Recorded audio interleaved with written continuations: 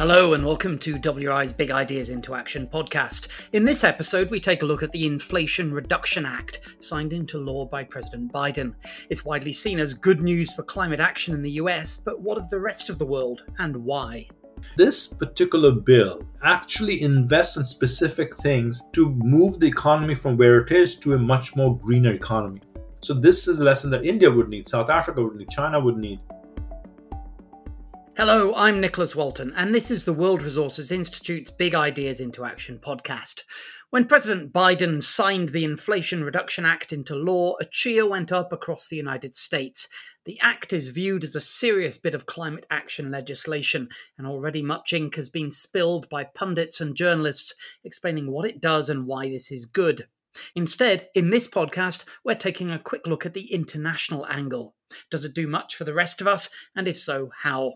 Ani Dasgupta is WRI's president and CEO. I asked him for his first reaction to the act, especially after the ambitious climate agenda that President Biden had been elected on had for many, many months not led to any obvious, serious action.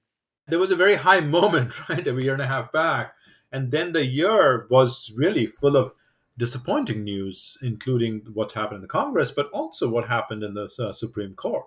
So it seemed like, oh my God, in this great opportunity with this great administration, we will not actually get any of these outcomes in place. And then this happened, which for me was something real, some real far-reaching, ambitious policies.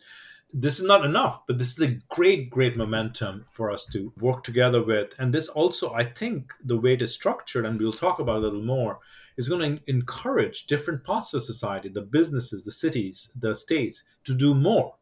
This cycle of positive investments that we need for creating momentum. So I felt very positive, but I also want to position that this relief of positive momentum, because we had very high expectation when the administration started, and the last year was kind of complicated, as you well know.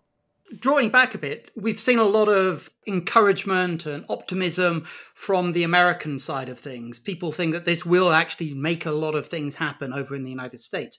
But if we draw the canvas a little bit wider, the whole of the rest of the world, what should the rest of the world be thinking of when we look at President Biden signing that piece into law? I think beyond the United States, and there's enough been written in the last 2 weeks about the implication of the United States, the 40% reduction, you must have seen all that. I think in 3 ways it'll impact the world. One is United States leadership in global climate action. The United States is a very important player for galvanizing, increasing momentum, increasing finance, getting countries together. And the United States has done this before Paris, at Paris, since Paris, even last year at Glasgow we saw. And given their domestic agenda now has momentum, this will give wind in sails of the United States in bringing countries together. I can't tell you how important that is, because as you know very well, even the rich countries, the G20, even them and the other countries together, what commitments they have made so far doesn't reach to 1.5 degrees. So ambition is much more needed. And with that, finance is needed to make sure those ambitions are actually converted to outcomes in the country. So one, it'll actually provide the momentum on U.S. leadership, which I think is very much needed. The U.S. has played a very important and positive role in climate diplomacy in the world, and I think that will continue. The second, I think kind of interesting, because the United States is such a big economy, the technological shifts that are invested in this. So let's take example of automobile, for example, or batteries. That the investment that will make electric automobile much more accelerate the sale and use of it, that creates this momentum to drive down prices, as we have seen in solar, for example, or hydrogen, or carbon capture. Those price decreases and technological innovation is actually a commodity in the end, will be important for the world. So the world will benefit because it's such a big market if prices of batteries came down or price of cars came down. So there's a very big spillover effect of the technological innovation the US will invest on.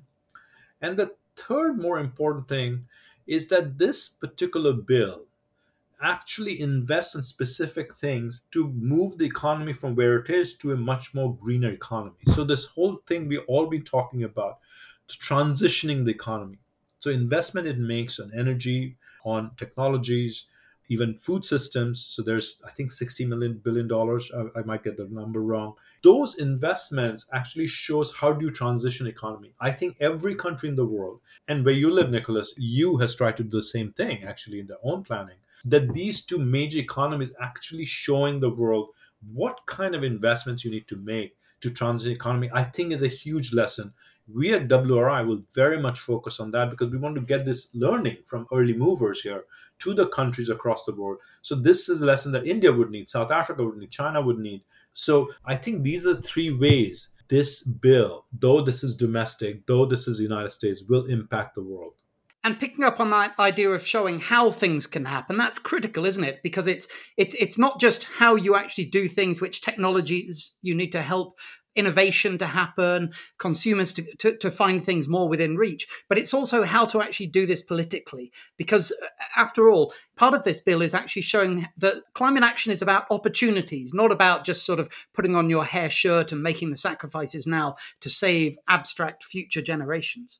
Well, absolutely. I mean, think about it. It's not called the climate bill. It's called the Inflation Reduction Act, IRA, because that's the reality, right? The reality is how do you get the economy back?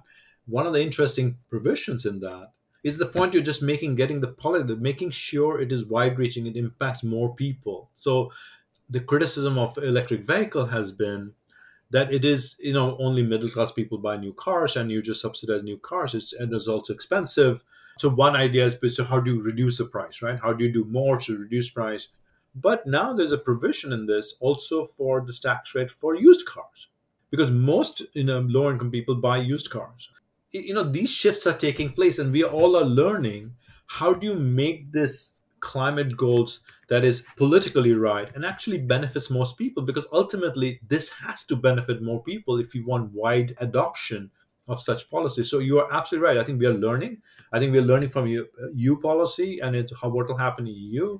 We will learn from the United States.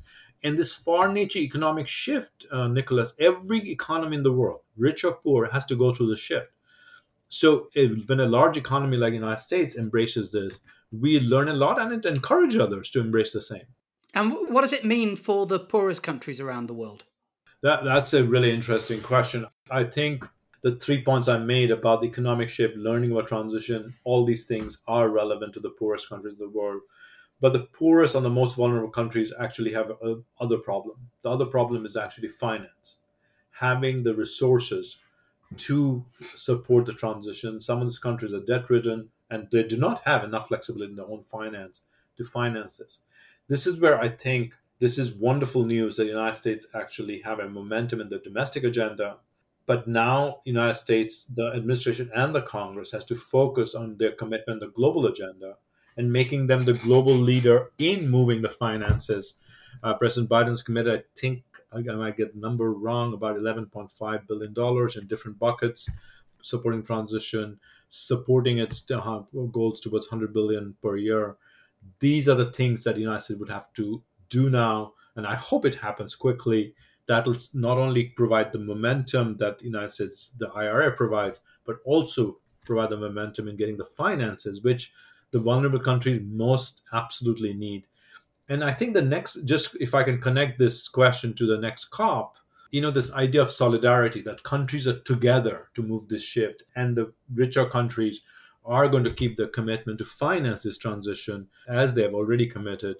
This is the shift, the next step for the United States leadership, and we are all hoping that that will come sooner than later.